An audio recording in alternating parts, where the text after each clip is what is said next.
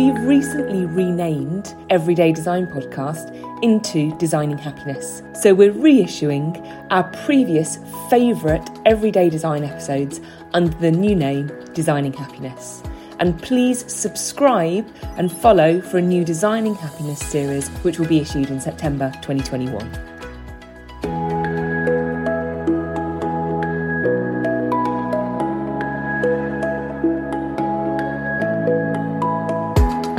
Welcome to Designing Happiness, the podcast to empower and educate homeowners on how to best deliver your extension or renovation project to make sure the end result is perfect for your lifestyle, personality and taste.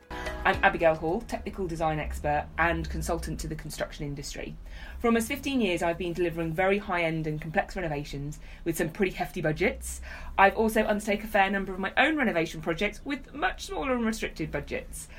I've become an expert in how, irrespective of price tag, you can enhance your well-being and your own happiness in your home through great design. I want to share with you my knowledge, contacts and a few of the lessons I've learned along the way. Each week we talk to a different expert about their product or service so we can learn the technical jargon, the easy mistakes to avoid, the needs tos, the nice tos and how to get the finish you want on time and in budget. And I am so excited this week because we are talking about outdoor sculptures with Paul Vanstone, artist, sculptor and my friend. Hey. Some serious kudos for Paul. I'm going to start off. He trained at Central St Martin's and then the Royal College of Arts, so pretty hefty credentials there. But what I love is he then went to Italy to the traditional marble carving studios. So he knows and loves his material, and this is what I think first really connected us. His techniques were refined further in Berlin and India. And then just to show his skills, he became assistant to Anish Kapoor with work done under this name, exhibited in Tate Modern. Paul's been working under his own name for almost 20 years, winning multiple awards and exhibiting in galleries such as the British Museum and the V&A, just to name a few. But I knew none of this when I met Paul about 4 years ago at the Chelsea Flower Show. I saw his work and just said, yes, I want this. We kept in contact, and on finding out his atelier was just up the road from where I live, we developed a lovely professional friendship. And to answer any questions, yes, of course, I have one of his sculptures. So, Paul, welcome to Everyday Design. Oh, how lovely. It's really nice. It's like chatting with a friend, really. It is. Well, that's the point of this, isn't it? Now, we're going to get straight into it. I want to start off with a mistake, because that makes us all human, doesn't it? Yes. Have you got a story of a design mistake that's been made and what you learned from that? Yes, and I have to admit, maybe I'll start off by saying how I've corrected it from now on. Yeah. I mean, I actually do love working with clients. I'm not an artist which sort of hides away in their shell and then just plops things out into the public every now and again when the world deserves it, of course.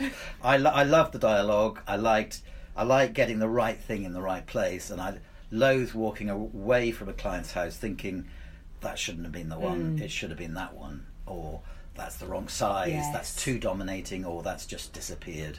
You know, what's the point of going to all this effort if it doesn't work? Right. I mean, and I'm not sure that a lot of the time that's to do with money. I think it's to do with that connection. And what I tend to, so I'm sorry, I'm working backwards. What I tend to do now is get people to come to the studio, look at the material. I photograph whatever material is chosen. I photograph the whole journey, and then I tend to do a little apple book at the end so they can see the journey of their sculpture. But what happens is you take people with you.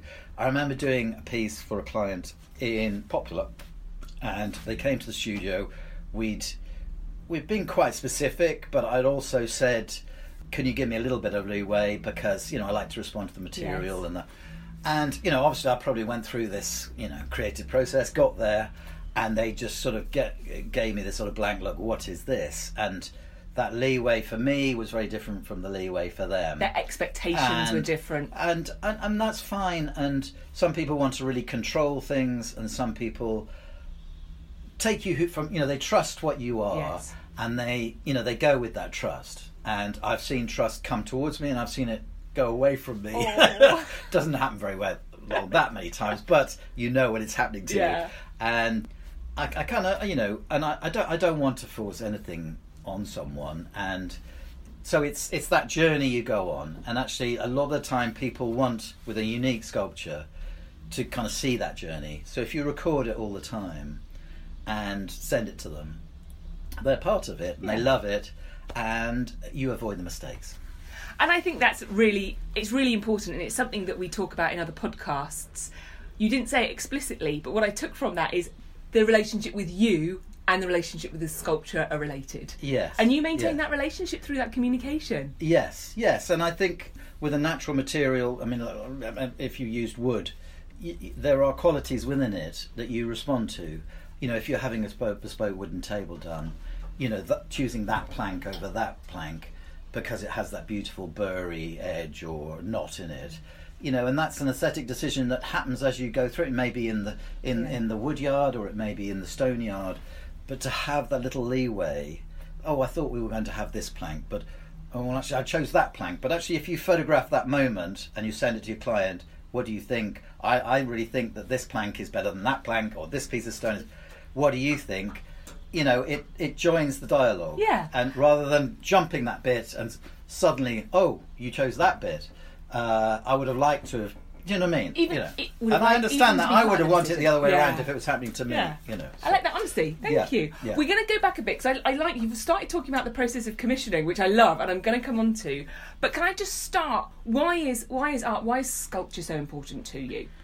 I mean, in a really basic way, I've always loved making things, and you can go into all sorts of psychological things that I've never wanted to be on the stage, but I'm putting this thing on the stage. You look at that, don't look at me, and I'm sure that's all in there. But I've actually, to tell you the truth, I always loved making things, and I'm still love making things. I've employed people, but basically, if I'm not getting my hand, if I'm not, how do you paint a painting without painting it yourself? You can't. And I think when that goes, I think probably I'm done. And I think unless you're copying something, and I don't see why that can't be done by a machine or an assistant or in some way. But if it's a unique piece, then it's all about your hand and touch. And I've loved, I love things which are touched by hand, and that. And you go back, hundreds, thousands of years, and see things which are touched by hand, and they immediately have a connection to you as a human being, and That's so lovely. No, I feel that. Do you know? I think I feel that without ever having thought it. That's a good explanation. I think they're deep in the unconscious. Carving a stone. Into a bit of stone has been done for so long. Yes. It's scratching two eyes, a nose, and a mouth. It's as direct as that, and you don't. At times, I think you can have all the qualifications you need, but actually, it's actually comes from. You've got to do it. You've got to get your hands dirty, and And what I was going to say is, see, from my perspective, I always think about sculpture, the benefit, or sculpture or art, the benefit that it brings. With design, the setting of a room or the setting of a garden, lines of sight, flows of spaces. Yes. But actually, that's why I said everything you said I agree with, because it could just be in anything. It could be a plaque, it could be a man-made, machined. Yes. But actually, having that piece that someone's made, you gravitate towards it because of that reason. Yes. Yeah. No, and I think that's definitely deep within us in the subconscious, and using an object. I think art gives you that X factor in your life. It takes you somewhere else. It's a window out of the everyday.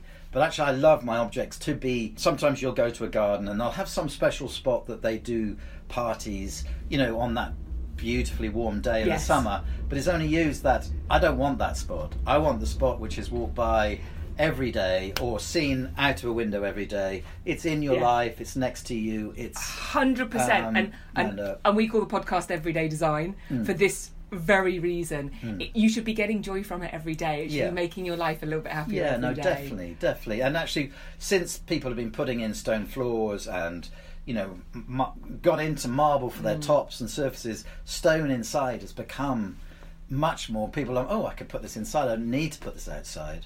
And I love it when people put it right into their lives. You can get it. I once put one into a toilet for someone, I love it. And without getting into too much detail, he he did spend a lot of time in his toilet.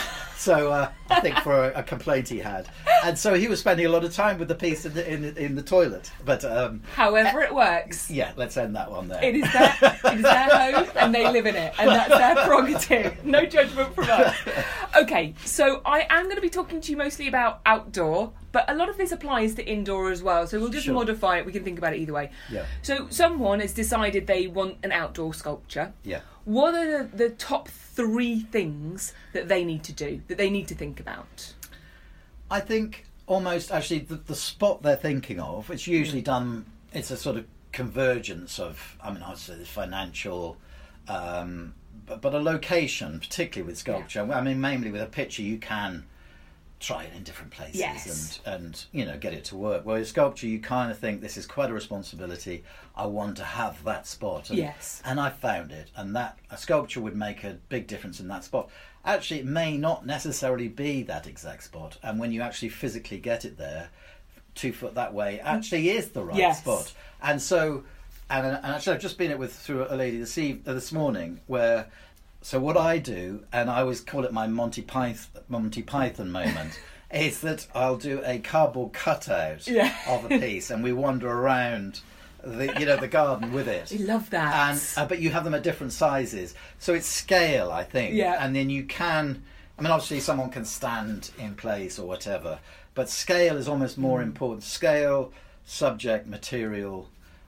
Actually, the spot itself. It's great to have a little bit of flexibility. Yes. So I'll often come in and do a foundation because it gives you a chance just to move it. Yeah. Whereas if someone has had their landscape or whatever put the foundation in, then it's got to go there. And this is very important, just I think jumping straight to that foundation, because the load, the weight that we're talking about are the pieces that you make, because you've carved them from marble and granite, or any other marble? I use alabasters, but they're mostly inside onyxes, marbles. But nevertheless, your sculptures can be 500 kilos, a ton. Yeah, even. And I continually underestimate that. But generally, you can spread that weight out, and everybody has become obsessed by weight loading on. Exactly, but that's what I was going to say. But it does actually help. It's not particularly difficult to do those footings. That's that foundation, that base. No. And I think that's a great piece. So if you're working with your ground worker, gardener, landscape architect, builder, whoever it is that's doing this, it helps if they have a bit of a conversation with you to get an idea of the size, but also to give it that bit of wiggle room. Yes. So actually, if it's a foot over, not the end of the day. And you can get pre-made concrete slabs. I mean, if it's just straight onto earth, and you dig them in and you move them around. I mean, everybody kind of, that's so much work, but actually to get it in the right spot, which you're going to have for years ahead, it's worth it. For a morning's extra trying or a day's. And what's a hell of a lot of work is not doing the correct preparations, putting it down, and then it's sinking and falling over, and having to have it come in, be repaired, re-stood up, retrospectively fixed. I mean, I have had some hilarious moments where people like to give things, and often they give the things that they love. So I had to do one to actually someone was getting married in their garden, and I had said, so he bought the sculpture for his wife. I knew he liked it, and then I had a sneaky feeling that he hadn't shown it. Well, I know he hadn't. It was a surprise, but because he wanted it himself, and it was a good. Anyway, let's not judge anybody. I've had it the other way around. It's not a sexist thing. And so I get to the garden. I said it's going to take a couple of hours. All 40, 50 guests already there, and I had to put the sculpture up with 40, 50 people watching it, which is truly. I would have found it hilarious, Paul, but no. It's definitely not something you should rush. But obviously at that moment it would have been better to have had a foundation put in. But a dialogue with the builder and the gardener, it's usually the gardener. Because gardeners you can get this very defensive attitude that you're coming in and you're going to tear up my lawn, and I always board up everything like you would in a home. You put sheets down, prepare, and have a dialogue. I would only want to make their work look better, or the whole scene look better. I wouldn't want it to take away from what they did. So, hopefully that can happen. Yeah. That's dialogue. So I love that. So it sounds like there's the three things are selection of the space that it's going to go in, that location, and that's a conversation to try it, to see if it's right. Yeah. Preparation of the ground to make sure it can take it. Yeah. But also that conversation about how it's going to be in the space. Yeah. So what are the plants that are going to go around it, or the path, or the whatever it might be. Yeah. That's absolutely And brilliant. oddly, because you've spent all your time with the sculpture and they've spent all their their time time with their garden, you want to sort of cross-fertilise that knowledge. Yeah. I had a woman from Chelsea buy a piece and she wanted it quite quickly, so I had not had a chance to go to the garden. So me and Vitalia, who worked for me, got there, and it was a tiny, tiny garden. And then I realised, as soon as I walked on the garden, every single plant was individually, planted. Oh my gosh. And there we are with a crane with a piece which must have weighed 3/4 of a Yes. ton. And I'm thinking, oh my God, Gonna there's crush. this precious, like a sort of bonsai world of manicured, beautiful garden. And it was in a green marble. So I had less worries that it was going to completely take over. And actually we managed to lift it in place delicately, carefully, and then the green just sort of did this great, didn't disappear, but it didn't take over. And so it had this great moment of balance. And it was lovely, but it was quite frightening initially because I'd not been there beforehand. I like to go beforehand. Yeah, and it's so nice to hear that you as the artist like that, that the onus isn't all on the person who's making, our lovely listeners, who are having to make the decision. It's you're in it together. Yes. Let everyone help you. Definitely. Well, let's get the best thing, Exactly. I think that's the best route to getting the best. Yeah. And that's all I would ever want. Now, talking about the actual process of commissioning a sculpture. So this isn't... I've been to Chelsea, and sadly we're recording this in 2020. So Chelsea Flower Show is off this year. Everyone is keeping their fingers crossed that they'll do something to help promote you guys, and next year is going to be phenomenal, I'm sure. Well, if you think, it's going to have a real pull next year. So hopefully we can have a wave next year. I'm going to be there. That's for sure. But we'll have our Pim's moments. Yeah. So if someone comes to Chelsea and they see an actual piece and they fall in love and they say, Paul, I want that one. That's great, but actually your work is commissioned. So how does someone go about doing that? Well, I always think that a little bit like choosing you as an interior designer, they've seen what you've made before. They love your work, so they should trust you. Obviously it's very personal. You are moving and dividing up their living space, the most personal space they have in their lives. And so that's quite an element of trust. And I think when you choose a sculptor, you get the most out of someone if you let them run, trust them, let them run. And, obviously you want to spend some time with them. So you do need to have a bit of commitment, I think, for the best result. Yes. Obviously not everybody has the time, but it does make a difference. And it's not, I don't think all the time it's about throwing more money at something. I think it's about that dialogue and trusting someone. I did a piece for Lord Carrington. It was my first commission, and I realised only years later why he was such a successful politician and lovely person, because he knew how to select and delegate people, and then he would give them the space and the freedom to and she'd keep an eye on it to do the thing that had sparked them in the first place. That's lovely to hear. And that's how I think you get the most out of an artist, and probably out of a lot of craftspeople, across the board. And if it's the first time they have commissioned something, talking to you, coming and visiting your studio, as you said earlier, you recommend that they do that anyway. Select the material we're going to use, either by a photograph or by what's here. And asking as many questions as they like. It is a difficult one. You come to a show, and you see something, and it is unique, and you fall in love with that thing, and it's very difficult to sort of retract that love. And may see an interior in a magazine, and you fall in love with that photograph, but it's not going to be your.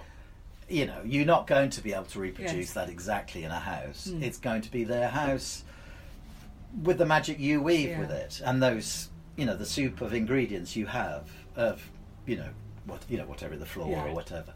And it's trust, and I personally think that's a great way of getting the most out of someone. I love that. Yeah. Trust and the process. And I know for absolute sure, and this is where my expertise really does lie, if you go through that process with that open trust and you enjoy it, you enjoy the product at the end so much more. Yeah. It's not a by the till purchase. It's Yes. not a I was slightly drunk on Pimm's at Chelsea. Oh, that's a nice sculpture. It's something that actually you've co-created. Yes. Even if, as a client, and I'm sitting here very much aware, that your all it was that you brought was the energy and the love for the piece. Yes. It's your skill. You interpreted Yes, everything. And everything that Paul is talking about, I've been through this, so I'm nodding and smiling along thinking, yeah. I mean, that was me. sometimes it isn't smooth. It's not a sausage factory. And I think, there has to be trust both ways. You have to be on it as an artist and be honest with what's happening. And sometimes things don't work out. And there is that ingredients of, you'll have a unique, there's a torso with a crystal kind of vein which comes down just like a sash, trying to, it's a unique piece of stone. If someone comes and says, I want that, oh, you can't have that because it's sold, but I can find you a block. It's not going to be exactly like that. Because it's a natural material. So often it's very difficult to pull someone away from that thing that's what's drawing you, that first love of something you've done. But you just have that little bit of room, you'll get something else which is your personal thing. Nobody else will have it. Yes. And it could be better. Exactly. And often is, because as a lot of artists are, if they're on it, are improving all the time. And I think everyone who's listening to this, who's doing any kind of home renovation or extension, even if you're a character like me, that every detail is defined before you've even broken ground, everything evolves. It has to, because life happens to you. Something isn't available. Yes. You think you're going to move that wall and the foundations weren't what they thought it was. The steel ends up bigger. The time didn't allow it to be changed.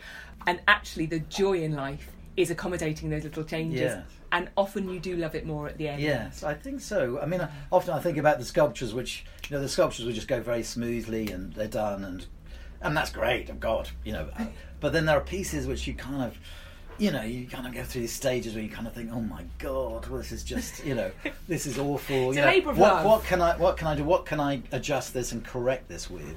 And, again, I think it's time spent, time and love rather than money. Often, obviously you need, these are luxury things, but do you know what I mean? If you can just work your way through them in a kind of way rather than having those panic moments of oh my God, this is going to be a disaster, this is not what I want. I think we're getting into life lessons here. This is fantastic. I'm asking about commissioning a sculpture. I think I'm going to re-listen to this every time. Maybe I have too much time to think at the moment with the no, I think it's true. With the lockdown. I think, but however, you have mentioned money, and I think this is like we're both very British. This is the awkward question: budget.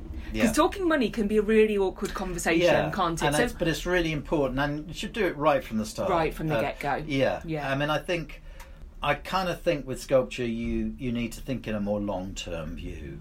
I think it's not like, I know there are all the affordable art fairs and everything like that, and they definitely fill a fantastic need. And I love buying things. And there are things which you may buy, and often think when you start collecting things, you start with certain things, but 3 years, 4 years, 10 years down the line, you think, my God, why did I ever select that? But actually, that selection helps you get your eye in to make the next 10 selections. Absolutely. And the selection at the 10th one, it's a training of your own eye. Yes. And I always think we've been through a level of training, but that eye training is important. Yes. And collectors, it's interesting looking at a collection of people, the things that people collect, and how you fit in with that. I agree completely. And coming back to the budget piece, there is, I agree, have the conversation right at the outset. Yes, yeah. And someone's budget is what their budget is. Yes. So if simply what they want is below the cost of the material and your time. Yeah. It's like anything, isn't it? Yeah, but you can... No, obviously it can't be that. Yeah. But you can use plinths and bases to lift something up at a relatively cheaper cost. Yes. Than, making a full-size figure. Yeah. You could make a torso or a head, which we all have a budget, and then it's often it is to do with the amount of time I spend on something, which really gives it its value. For how much it has to sell for. But you can be cute with those sorts of things, and maybe use an oak base instead of a marble base. That brings the price down. So it's having those conversations. Survives outside, so does not. So it having those conversations about it, and you don't compromise the piece, but you be a bit cute about it. And I'll be honest, I had an amount in mind, had the conversation, fell in love, and I said, okay, I want to do this project. It's going to take me a while to save up a bit of the money. Is that okay? Well, you're not going anywhere. No, and often, and I've been paid. I bought a piece of Portuguese marble for a job which sits outside. She can't actually afford the piece to start until her husband sold her company. It's not that expensive, but Paul, from her financial point of view, which I don't know, she doesn't look poor, but obviously you don't never know. That's her own balancing out. So I've got the material. We've got the material here. Hopefully, let's not look too far ahead. Hopefully, he wants to retire and on we'll go. But I mean, obviously that's a bit unusual. But you can do things in stages, so you can pay for the material and the initial work as one payment, and then generally there's another payment up to a point where I like to get to a point probably before it's polished that someone can see the shape and form. They hopefully can come to the studio or I send them a photograph. So once that's been approved, another payment. And then the shortest period, I deliver it, and they're happy with it, and then the final payment happens at that point. So that's the last payment. So that's usually 3 payments. So that's really nice and manageable, which is fantastic. And the one thing I'd say at this point, this is like anything when you go into a build, a renovation, an extension project.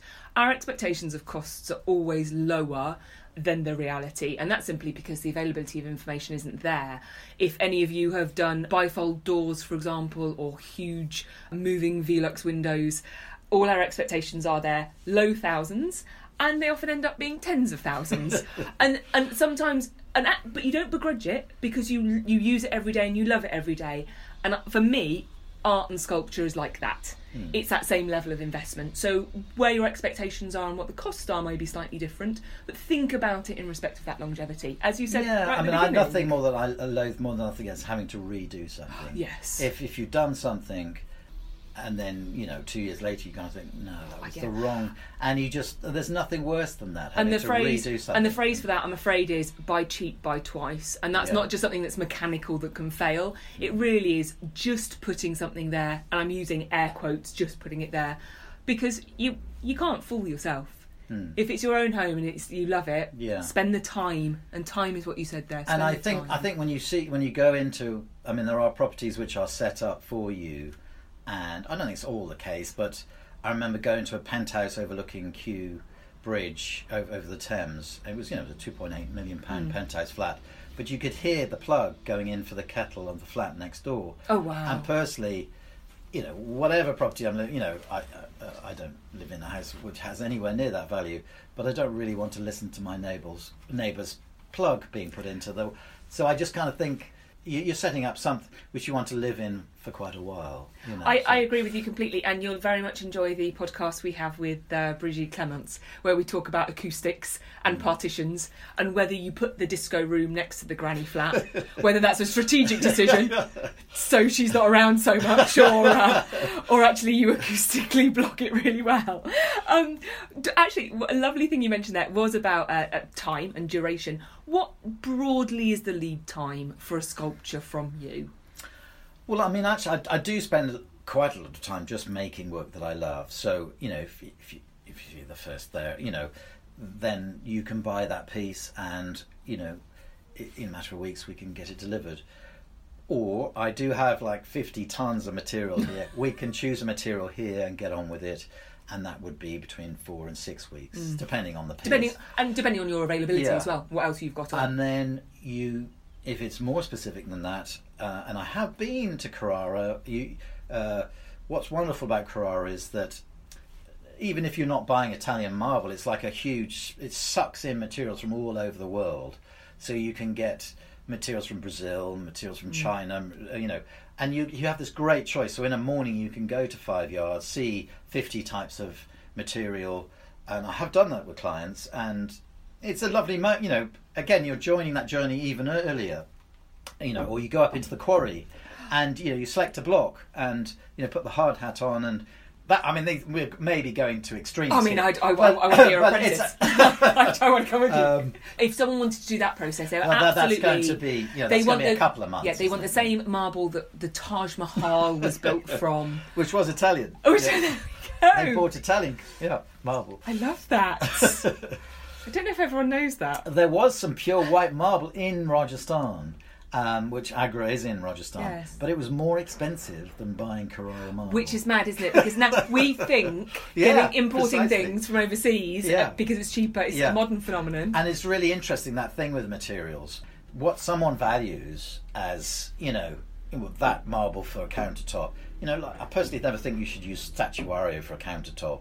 You can see it all the time, these sort of mad... I've seen slate, which is like utter disaster as a top for as anywhere, material. Let alone a kitchen top. And then there's this material which hasn't got a high value, but you think, wow, that's beautiful. Yes. And you put in place, wow, that looks amazing. That looks, tens of thousands of pounds, but it isn't. And it's to do with what you value compared to what the world values. The world values quite pure materials like white marble or pure black. And actually, you don't want that stark white or that stark black. You want something with this veining, and actually they can be the materials which are actually not that expensive. And this comes back to a taste and personality. Very few of us fit into that absolute category of extremes. Actually, we're a little bit of everything, and this can be the same. Yeah. I'm going to talk some practicalities now. Yep. We've mentioned it briefly because you talked about that lovely garden in Chelsea where you found a way and you did some temporary protection. Yeah. How on earth do you move your pieces of art? And at what point in the programme do you have to consider the logistics of that? Well, look, if we take putting your piece in... Yes. I initially looked at putting it from the street, lowering it down, because you're a basement flat, lowering it down and then coming through your house, which I've done. I did it with a piece in Chelsea. It was a 2.5 ton reclining figure, but it was really thin. So you could get it through the front door, along the corridor, through the kitchen. And just to explain, my labyrinth of a flat has got many, many very tight 90-degree turns to get from front to back. So my handy Dave, very un-PC Dave, a high-ab lorry driver, which I love, and got me out of many a scrape, high-abbed it over your back and so garden wall. That's a crane on the back of a lorry, basically. And I'm very, very lucky that I've got a lovely hotel which backs right. Their car park is behind, cool, and they were superb. And said again, human beings had a conversation with them, and craned it over the back wall. We have done some nutty deliveries. I was thinking about writing a book of nutty deliveries. I did a delivery to an island, a Koi island in Lagos, to a guy who commissioned a big 16-ton piece. And truly, I won't go through the whole boring story, but at the end I sat at the airport with my shirt still on the back thinking, my God, I've got through that. I could personally deliver anything anywhere. At the moon, no problem. Yeah. But you put your mind to it. I really think where there's a will, there's a way. But those logistics are important, because if I hadn't have had that car park behind my house and it been back-to-back gardens, probably you would have been saying to me, Abby, it's got to get through your flat. That limits the size of it. Yeah, and we did do I did do a site visit to your flat, and obviously that did we did. I mean, you did adjust one of your walls, I think, so just to defend myself. But that can lead to problems. I had a delivery where between the site visit and delivery, they built a 4-foot wall, and which meant that the high-ab lorry couldn't get into the garden, which then actually led to a very protracted delivery after that. And so again, I think returning to that dialogue, if the client had told me that they were changing, obviously I would have got it done before the wall. They were under pressure. The previous builder had gone bankrupt. They felt really vulnerable to the next builder which put the job on, so they prefer to, keep them. Whereas a little dialogue, why don't you come today instead of next Thursday? That would have done it. And it's just that dialogue, I think. And it can be a real pity when you come and you see something that is absolutely pristine and finished, and even with boards and protection, you're still going to go straight across the flower bed. Yes. And I'm really respectful. I've dealt with garden designers from Chelsea, and like every plant is this sort of human exist, and you literally, if you've killed I am very, very careful, and I have lots of lifting equipment which can be assembled, aluminium, so it can be assembled, so you're lifting over the top of things instead of crushing them. I love it. Well, I tell you what, if everyone was conscientious as you, the world would be easy, and everyone who's listening to this thinking of doing renovations and extensions will think, my gosh, wish he'd be my contractor.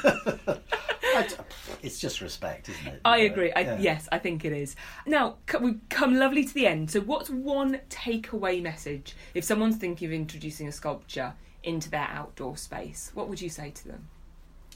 I think find your sculptor. Try and have a broad. There's so much online, or there are so many shows. Yeah.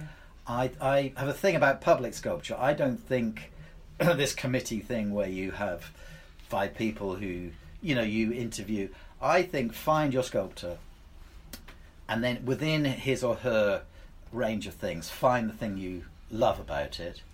If they don't have it, you then enter another conversation of trust with them. But try and give it a bit of a... I mean, obviously, most of us react on impulse. But, there's a lot out there. And sculpture has gone through an incredible kind of renaissance, blooming. There's so many sculpture shows and, the affordable art fairs, all different levels and sizes. And then open a dialogue, and most people, I go to quarries and... talk to the people in the quarry, the people who are quarrying. They've never had a conversation, and often that saves you a lot of money, can save you a lot of money, but also you get exactly what you want. Yes. So just a bit more time invested. Because the expertise is out there, and actually ask the questions. Yeah. Pretty much people will answer it for you. They'll tell you the truth. Yeah, but also the initial selection process. I mean, obviously we're all reacting on, God, I love that. That's wonderful, and that shouldn't be replaced. Yeah, agreed. And I think whenever I'm in conversation with agents or galleries, just don't get in the way. I'm loving making this thing. They're loving it.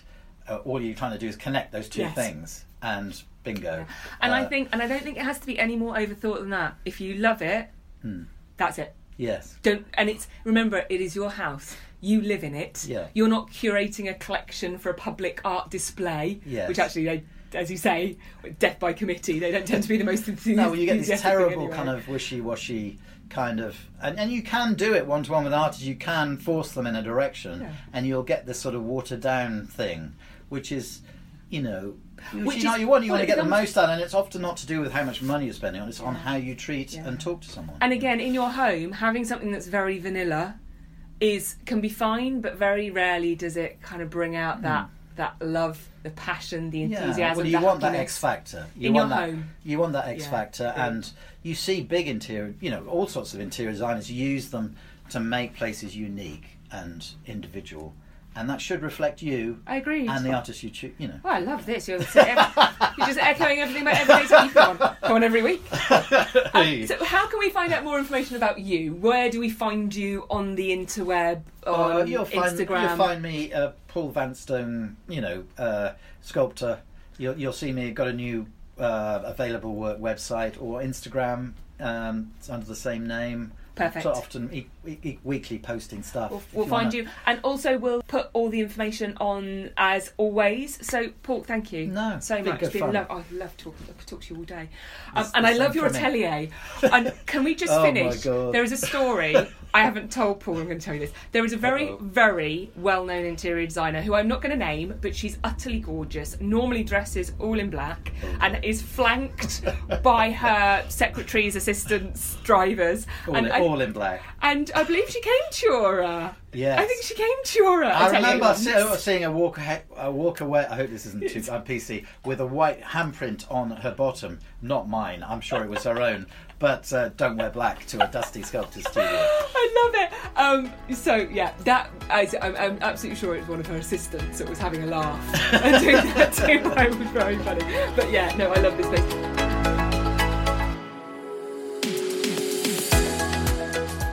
So for more information on today's show, any links we've mentioned, or to find other episodes, please go to eddpodcast.com. You can follow us on Instagram and Twitter at eddpodcast, and please subscribe and rate this podcast as it helps other homeowners learn how to design their houses. Thank you for listening. This has been Everyday Design.